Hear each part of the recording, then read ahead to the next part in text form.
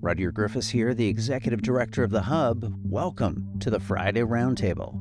Each week on this program, we dig into the big issues and ideas shaping the public conversation with Sean Speer, our Editor-at-Large, and Stuart Thompson, our Editor-in-Chief. The goal of these weekly programs is to leave you with some new analysis and insights into the week that was. The Hub's podcasts are generously supported by the Ira Gluskin and Maxine Granovsky Gluskin Charitable Foundation and the Linda Frum and Howard Sokolowski Charitable Foundation. Thanks for listening.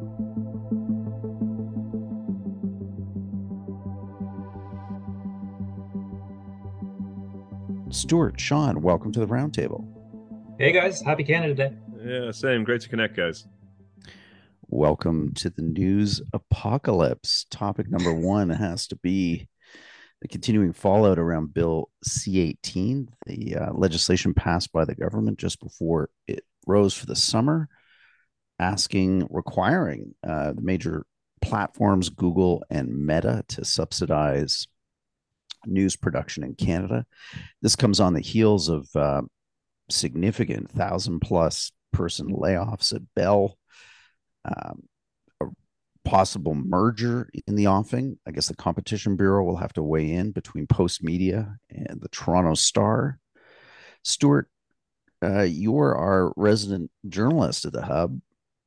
What are you thinking about all this? And what's the buzz amongst your colleagues? I mean, it seems in a space of a few short weeks, we've gone from a lot of uncertainty about the future of media in Canada, concern, to something that's starting to look like the beginnings of a not insignificant crisis. Yeah, it's a funny situation because I got into the business in 2010. I got a job at the Edmonton Journal in 2011. And then in 2012, they laid off basically the entire night desk. So everybody around me was gone. So in my brain, this apocalypse has been happening since I basically started in the business. And in that time too, we were looking at these cratering balance sheets and people saying newspapers aren't going to last past 2020. And they've been a little more resilient than we expected. But I think now we're in that moment that I've been kind of expecting for a dozen years.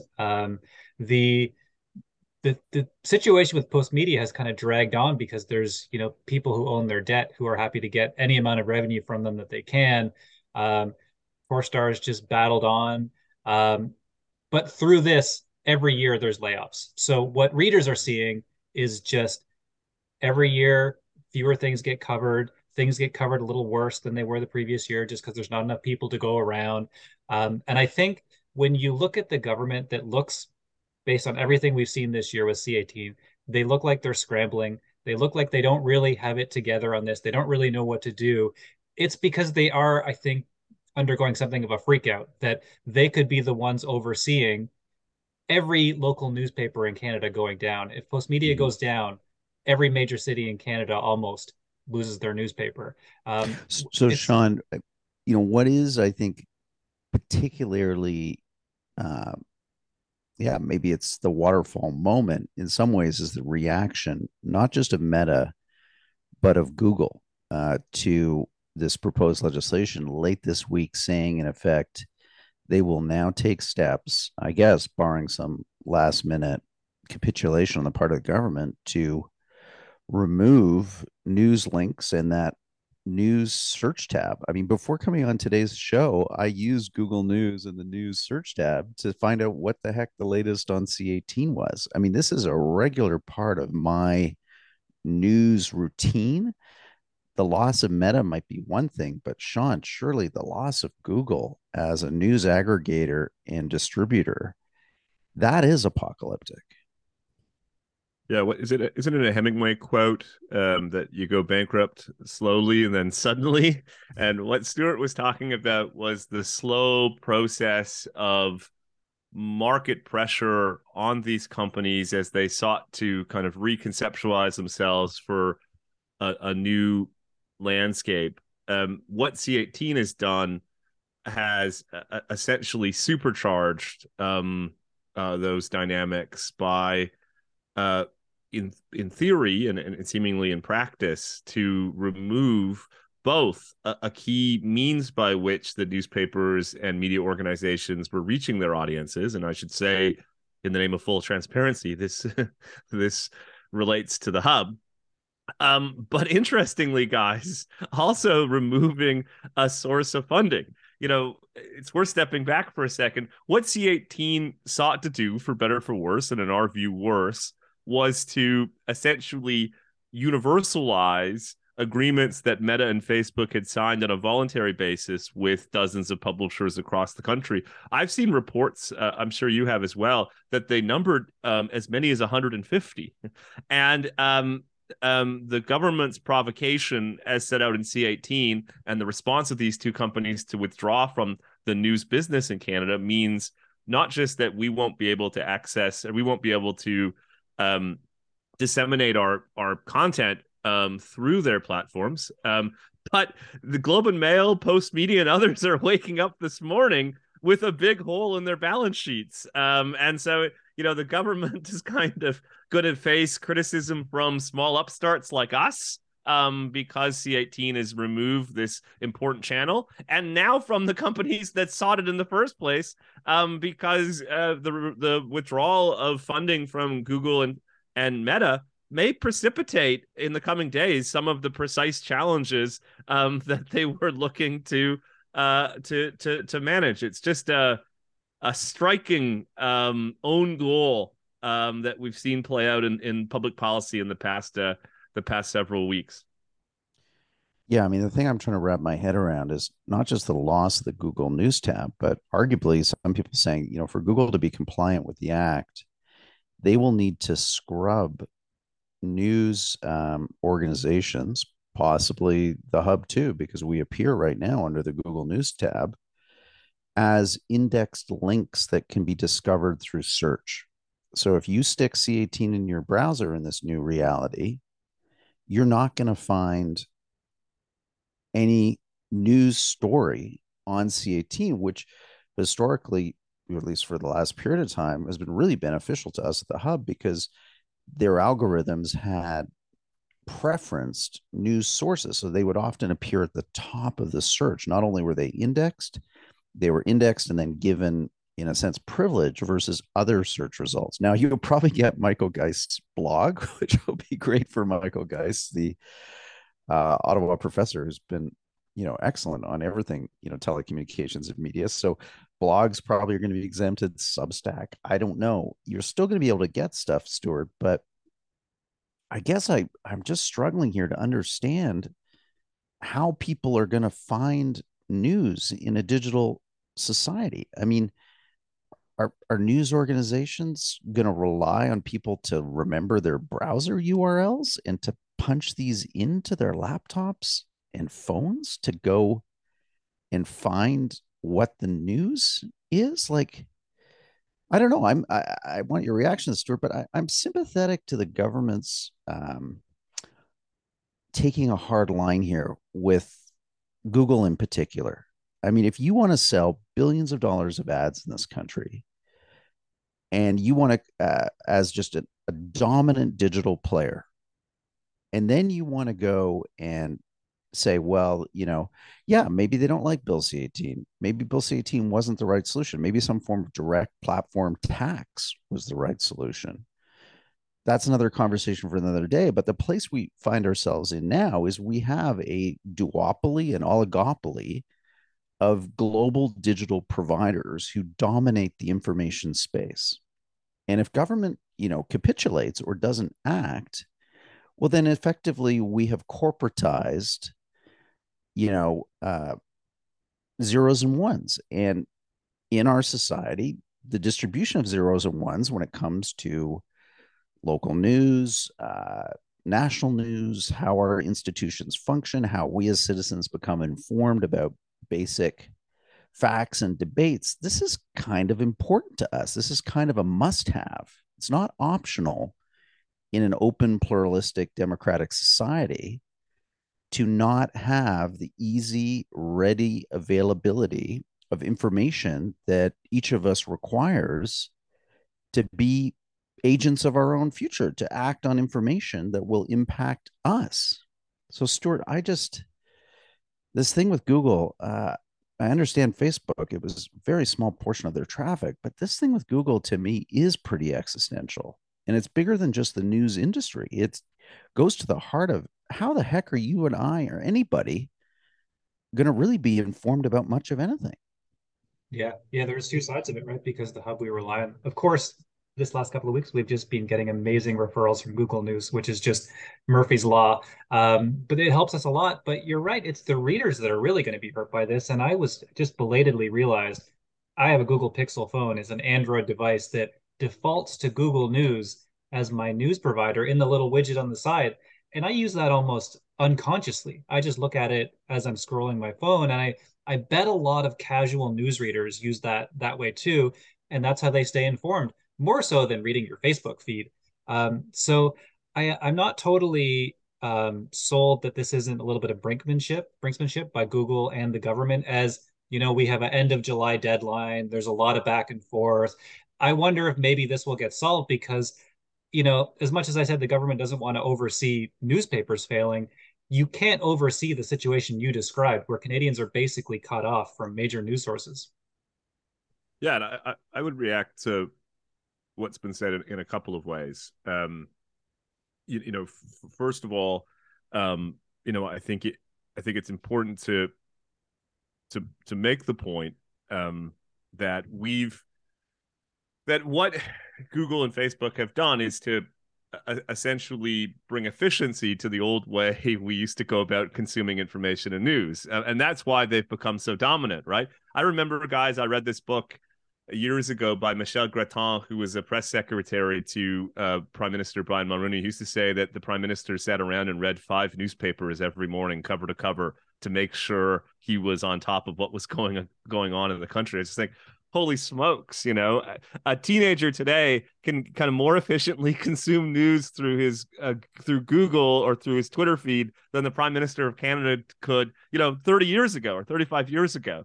And so, in a way, what this means is not necessarily that we won't still be able to consume news and information.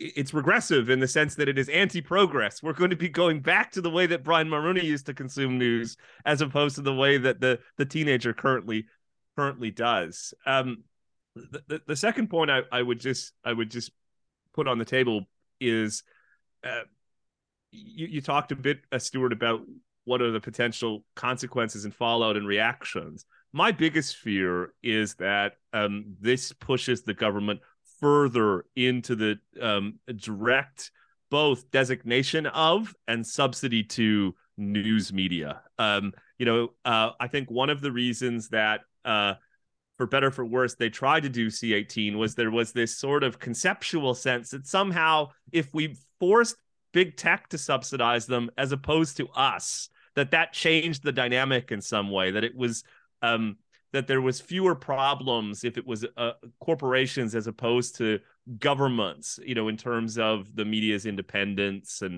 and objectivity and all the rest. And you've already seen Heritage Minister Pablo Rodriguez say, in the event that Facebook and Google leave the market and take these agreements with them, that we don't know precisely the value, but there's reason to believe that they total in the millions, that the government will backstop those decisions with further public subsidies. And so, we're going to have, I don't know, guys, the government subsidizing as much as 50% of newsroom costs in the country. That just strikes me as a completely unsustainable model, not just from a business point of view, but increasingly from the ability of journalists to do journalism.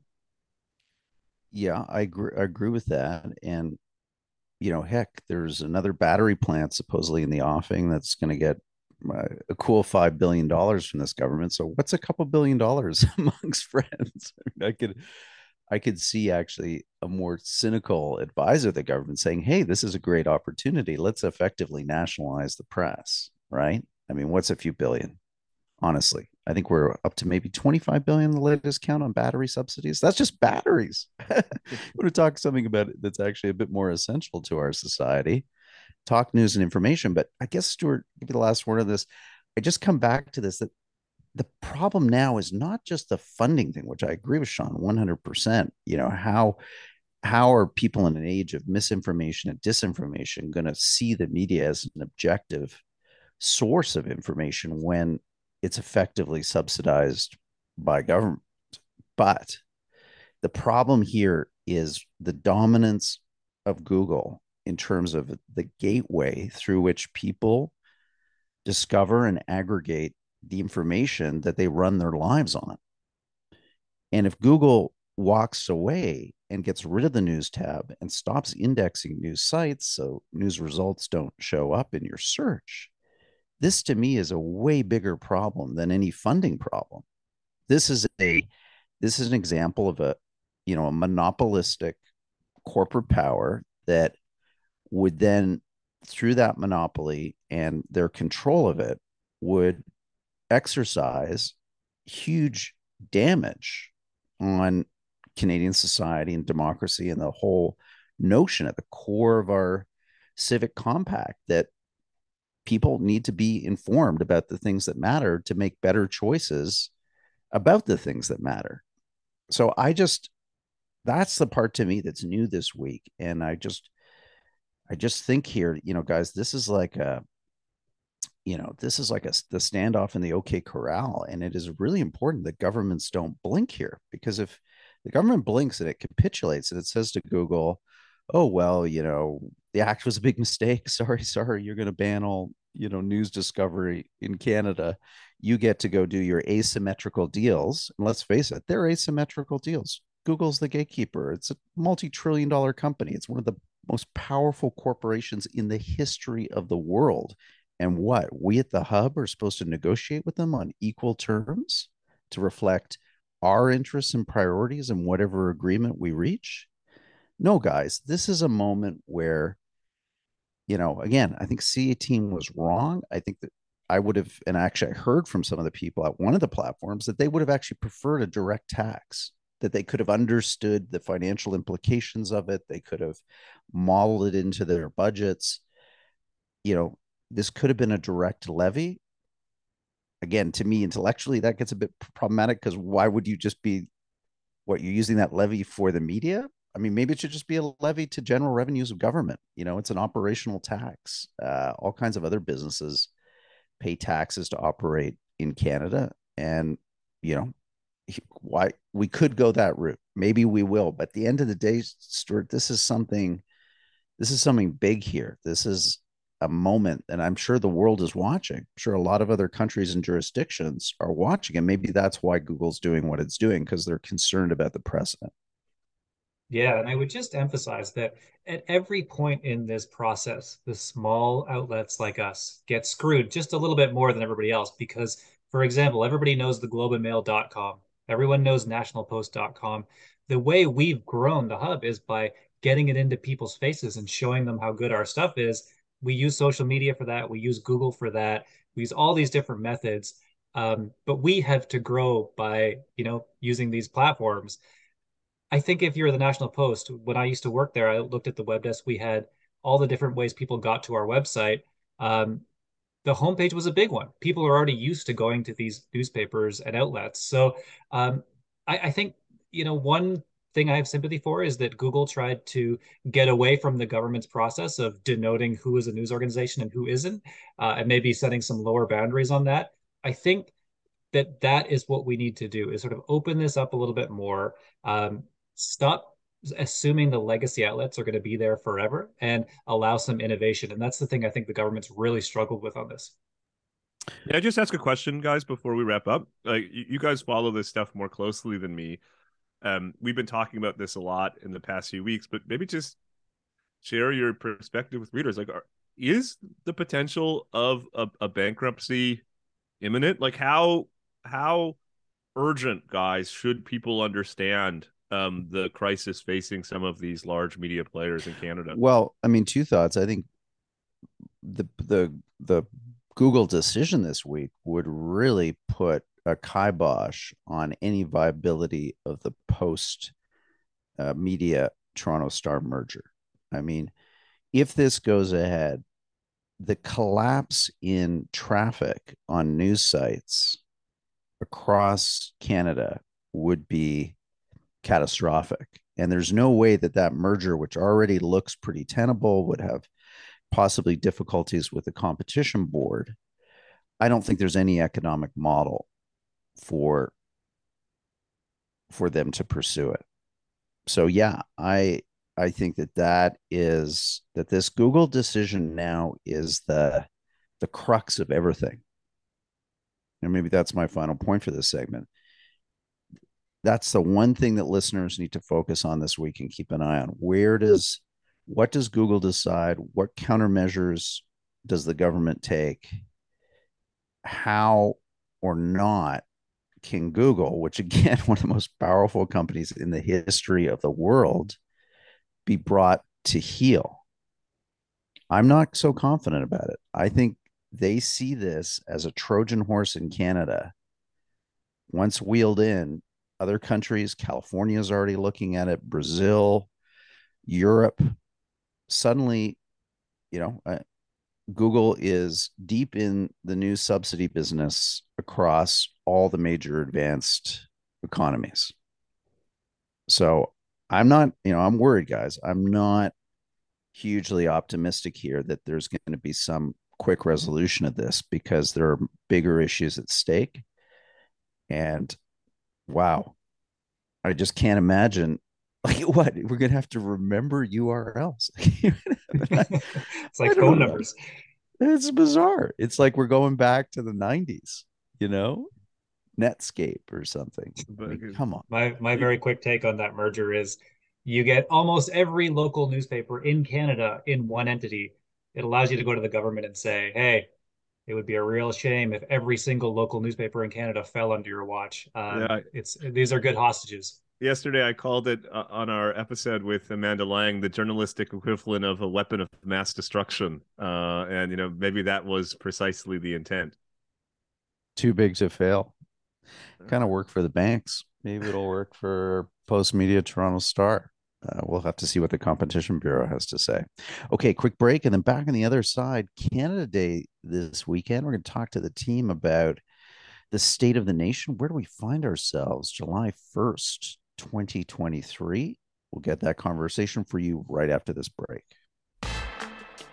Hi, Hub Podcast listeners. Rudyard Griffiths here, the Executive Director of the Hub. Wanted to ask for your support today. No, I'm not asking for money. I'm asking for your attention. If you could check out right now in our podcast feed a new series that we're dropping. It's 6 episodes in partnership with a group called Pathways Alliance. This is the Canadian Industry Association that's tasked with the big, ambitious project of decarbonizing Canada's oil sands. They want to achieve net zero by 2050, and we want to have a conversation with them and you about how to achieve this ambitious goal. Pathways is the Hub's first national media and advertising partner. Their support helps us make all these other great podcasts. So if you're enjoying them, please listen to these episodes with Pathways. Give us your feedback. We'd love your input, but also share them with friends and family. That would be greatly appreciated.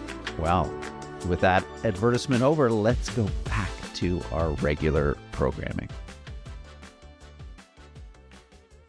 Welcome back to the Roundtable. Rudyard Griffiths here, Executive Director of the Hub. I'm joined by Stuart Thompson, our Editor-in-Chief, Sean Spear, our Editor-at-Large. Sean, let me come to you first. July 1st is upon us. I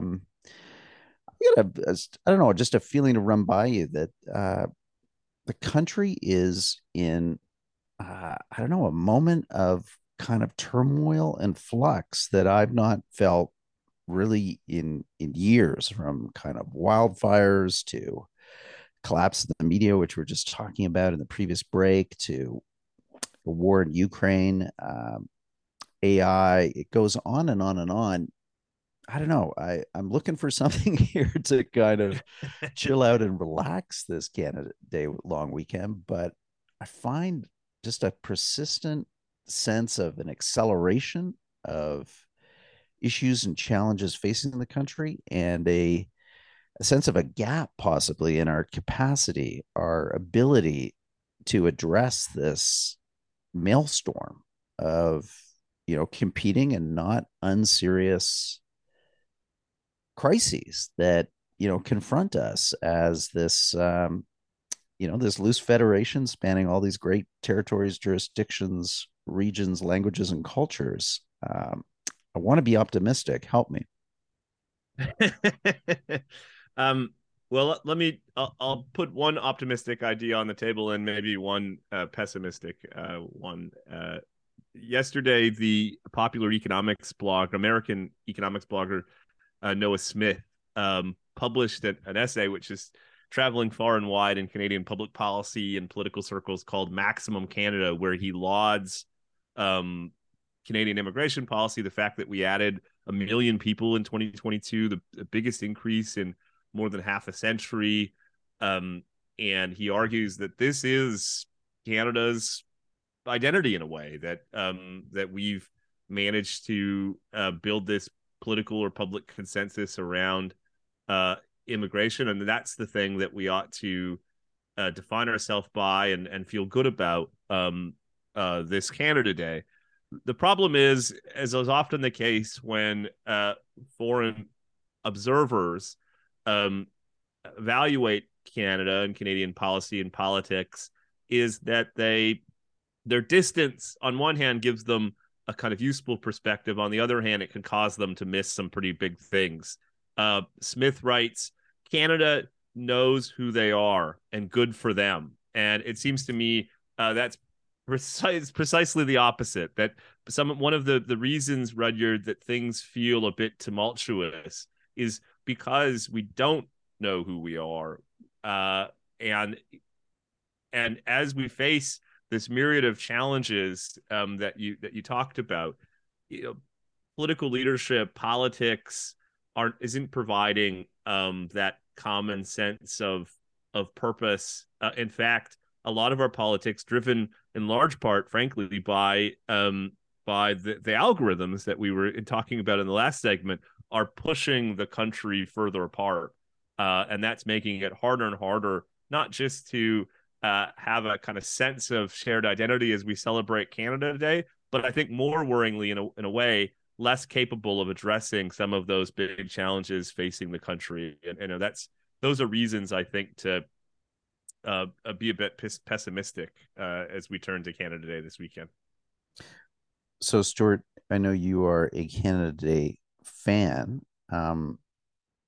And look, in a previous life, I ran a charity that used to every July 1st torture the country with surveys about how little we knew about our past. So I'm kind of like a professional Grinch when it comes to July 1st.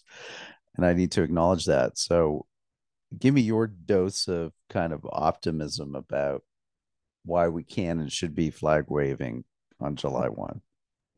Yeah, that's funny. I came to Canada in 1988. So I'm a Canada Day guy, and all of our contributors are Dominion Day people. So it's like even that I'm a little bit offside. I think probably the best thing to do for me is that, we have a little group of friends. All my friends from Halifax came to Ottawa. We all get together every year on Canada Day. We only do that we have two locked in events. One is Canada Day, and the other is the East Coast Telethon every Christmas called Christmas Daddies, which goes back to like the 50s. And we make sure we do it. And that it's a personal thing. It's all of my best friends. We all get together. And I think that is the key because, Rutger, when you talk about Canada and history and how we have no shared identity, I basically agree with you. Like, I think it's inarguable almost that, we're kind of a fractured country and we are ever more fractured with every year that I've been alive. But there's just something about the human brain that it looks at the immediate area around us and thinks it's pretty good, and then looks at the broader picture and says, we're in decline. So there is sort of a cognitive quirk there. And I try to fight that by having these little, personal community gatherings. Well, Our that's new fair. house our new house that we bought last year, we are a straight shot to the Canada fireworks. So we can sit in our lawn and watch the fireworks. So I'm going to have a really corny Canada Day like I do every year. Nice. Well, look, I think that's a great attitude and perspective. Go local. Small things are beautiful. I've often felt that way about life. But I mean, big picture, we've just spent the last year, as we did the year before, you know, not only my time at the Dominion Institute, this charity I ran, kind of forgetting our past, but Sean actively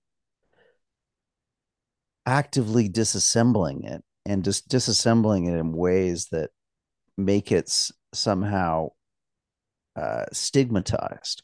And look, there are many sins of omission and commission in Canadian history, like every other country in the world. That's not to deny the reality of Canadian history. But what I particularly find offensive is this blanket expunging of Canada's colonial history. So the period, however you want to define that, before World War One, or if you want to go back to Confederation, the period before that, because this really is the age within which many of the traditions that we so value today are pluralism, our ability to reconcile, differences. That this is when all that stuff gelled. The origins of the country are not didn't appear sine qua non out of the head of Lester B. Pearson at Expo 67. And I don't know, Sean, this combination of, mass immigration, which again, Canadians do support and should support, but now at levels that are 2 to 3 to 4 times, the historic kind of allotment of, immigration as a percentage of population. I mean, we have really maxed this out at a moment where the country is very uncertain about it. Not even, I would say, uncertain, very negative about its own identity, its own history, all those touchstones that you would naturally, any culture would look to create commonality. And I guess the final thought to have you riff off, Sean, is like, do we care about commonality anymore? I just wonder if this whole post-national vibe or meme that has, been a consistent motif of the Liberal government for the last 7 years hasn't won the day and isn't really in the ascendancy. We Well, I'm don't gonna. we don't really want to belong to anything I, anymore. We see, loose, airy fairy kind of ideas, but deeply, do we really want to share anything with each other? let I'm me I'm suspicious. let me reply with a bit of a lazy response by putting a question in the group, and I'd be interested not just of your reaction, Stuart Redyard, but maybe we should bring in Amal Attar Guzman, our producer, who is increasingly experience is the quintessential Canadian experience, second generation immigrant, mixed ethnic household, mixed religious household. I mean, lives in a Toronto suburb. She is the kind of face of modern Canada. And the question I would put to you is the scenario you described, Rudyard, which I agree looms over the country. Is that an elite project? Is that a project that is shared by ordinary Canadians? I'm 41. When I was a young person, there was a popular book series I used to read as a kid called Choose Your Own Adventure. I don't know if you guys remember those books. And what you do is you would read to a certain point, and then the book would require you to choose a page, and depending on the page you chose, the plot went in one direction or the other. And of course, the thing you would always do is when you were finished, you would go back and read the other plot line to see what you had missed. And sometimes I wish we had the ability to do choose your own adventure in the way we carry out politics, because politics is headed in the direction that you've described, Rudyard. But I have this sense, maybe naivety, maybe idealistic, that an alternative path, one that was, that reckoned with the past, but was fundamentally patriotic, would find resonance, not just amongst, this, for the lack of a better term, old stock Canadians, but also people like Amal, and that there is a kind of yearning for that in the Canadian public. And before I turn it over, let me just say my one proof point of this is I've always had this hypothesis. It's kind of unprovable that one of the reasons the Harper government was reelected with a majority in 2011 was because the good feeling in the country, the popular sentiment stemming from the 2010 Winter Olympics in Vancouver, which was this kind of expression of, for lack of a better term, nationalism. And so that's the one proof point that I take with me to think this elite project of denigrating the past, of self-consciousness about nationalism, about the preference for post-national state, is not actually representative or responsive to how and Canadians feel about their own country. What's your sense, Amal? When I always remember this watching the 2010 Vancouver Olympics. When the torch came to City Hall, my mom immediately put me in a jacket, says, "We're going. We got to go. This is a historic moment. This is a big moment for Canada. We're going." So I suffered through the cold. My feet were freezing because I didn't put double socks, but I still saw that torch like being run in, and everyone was just so excited to see that torch. I think that was just such a moment of great patriotic pride. And I'll never forget watching Alex Bilodeau in the Moguls winning the first Canadian gold on Canadian soil, the first Olympic gold on Canadian soil. That has never happened in Montreal. That has never happened before. And I just remember that pride. And then when Sidney Crosby went with that final goal in the Vancouver Olympics against the United States of America, oh yeah, nothing made us felt so proud to be Canadian. Like me, like my entire household was in uproar because we've been watching hockey for all these years. So seeing that was such a quintessential moment. But I guess with my feelings of Canada Day, like I will be honest, over the few years I haven't been really celebrating it. I haven't been celebrating it because one, the pandemic hit us. Two, there was the racial injustice all over the United States, and also also bleeding into the Canadian consciousness. And then the year afterwards, with unmarked graves of residential school children, I just felt it totally inappropriate and just plain cruel. And I've been kind of been wrestling with my feeling of Canada Day, like why should I celebrate something when there's so many like bad things that have been going on in the past, but also what's going on in the present, economic instability. Now we're seeing all these wildfires going around.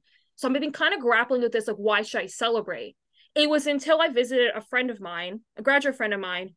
We've been friends for many years. He finally became a Canadian citizen after years of going through the process, studying and going through this entire like bureaucracy of the system. He finally did. He finally took the oath. And when I visited his apartment, his and his partner's apartment, I still saw the string of Canadian flags, and they were just so excited that he finally achieved this. And like and it just seemed like he wanted to be a part of something. He's like, finally, I'm Canadian. Finally, I'm here. Finally, like I'm with you guys. Like with in our friend group, we're all Canadian here. And I think that's just gave me a reminder. Just gave me a reminder of like, no, people they come to Canada for many reasons. And for him, it was an opportunity and hope. And for him to actually realize his life the way he wanted to be realized, because Canada does give us the freedom and the opportunity to do so. And when I came home afterwards, I talked to my parents. I asked them, well, what was your feeling when you guys became Canadian citizens? The light in their eyes still show when they talk about their experience once they finally took the oath. Like to this day, even it's been like decades, like years and years since they became Canadians, they still have that hope. They still have that feeling of we are in a place that we get to choose our lives, to be basically agents of our own lives, that no one's going to that no government or anyone comes and intrude on us, that we get to choose our own destinies. And I think this Canada Day, I will be celebrating. And this is not in spite of, and this is not to dismiss the historical ills, but as recent, I was also watching The Crown. Princess Margaret, she said something to Margaret Thatcher very interesting. She's like, countries will always have crises. They always do. Like as we see now, they always have crises. But every once in a while, sometimes you just got to take a break. And sometimes maybe that taking that break, a little inspiration may come through. Mm-hmm. Great insights, Amal. And, I think that's a super positive note to end this segment on. I'll say that over a decade ago, the first and only book I ever wrote about, was on, kind of Canada. It's almost seems quixotic to write these types of books now, but the thesis I came up with, which is, how do you respond to the post-national ennui that I think does, in fact, maybe as you say, much more our elites than society itself, is citizenship. And I think at the end of the day, citizenship is something that we all share, whether we're born in this country or whether we become an immigrant, it is, and it's not just a set of rights. Let's hope for people that can also reflect on the responsibilities.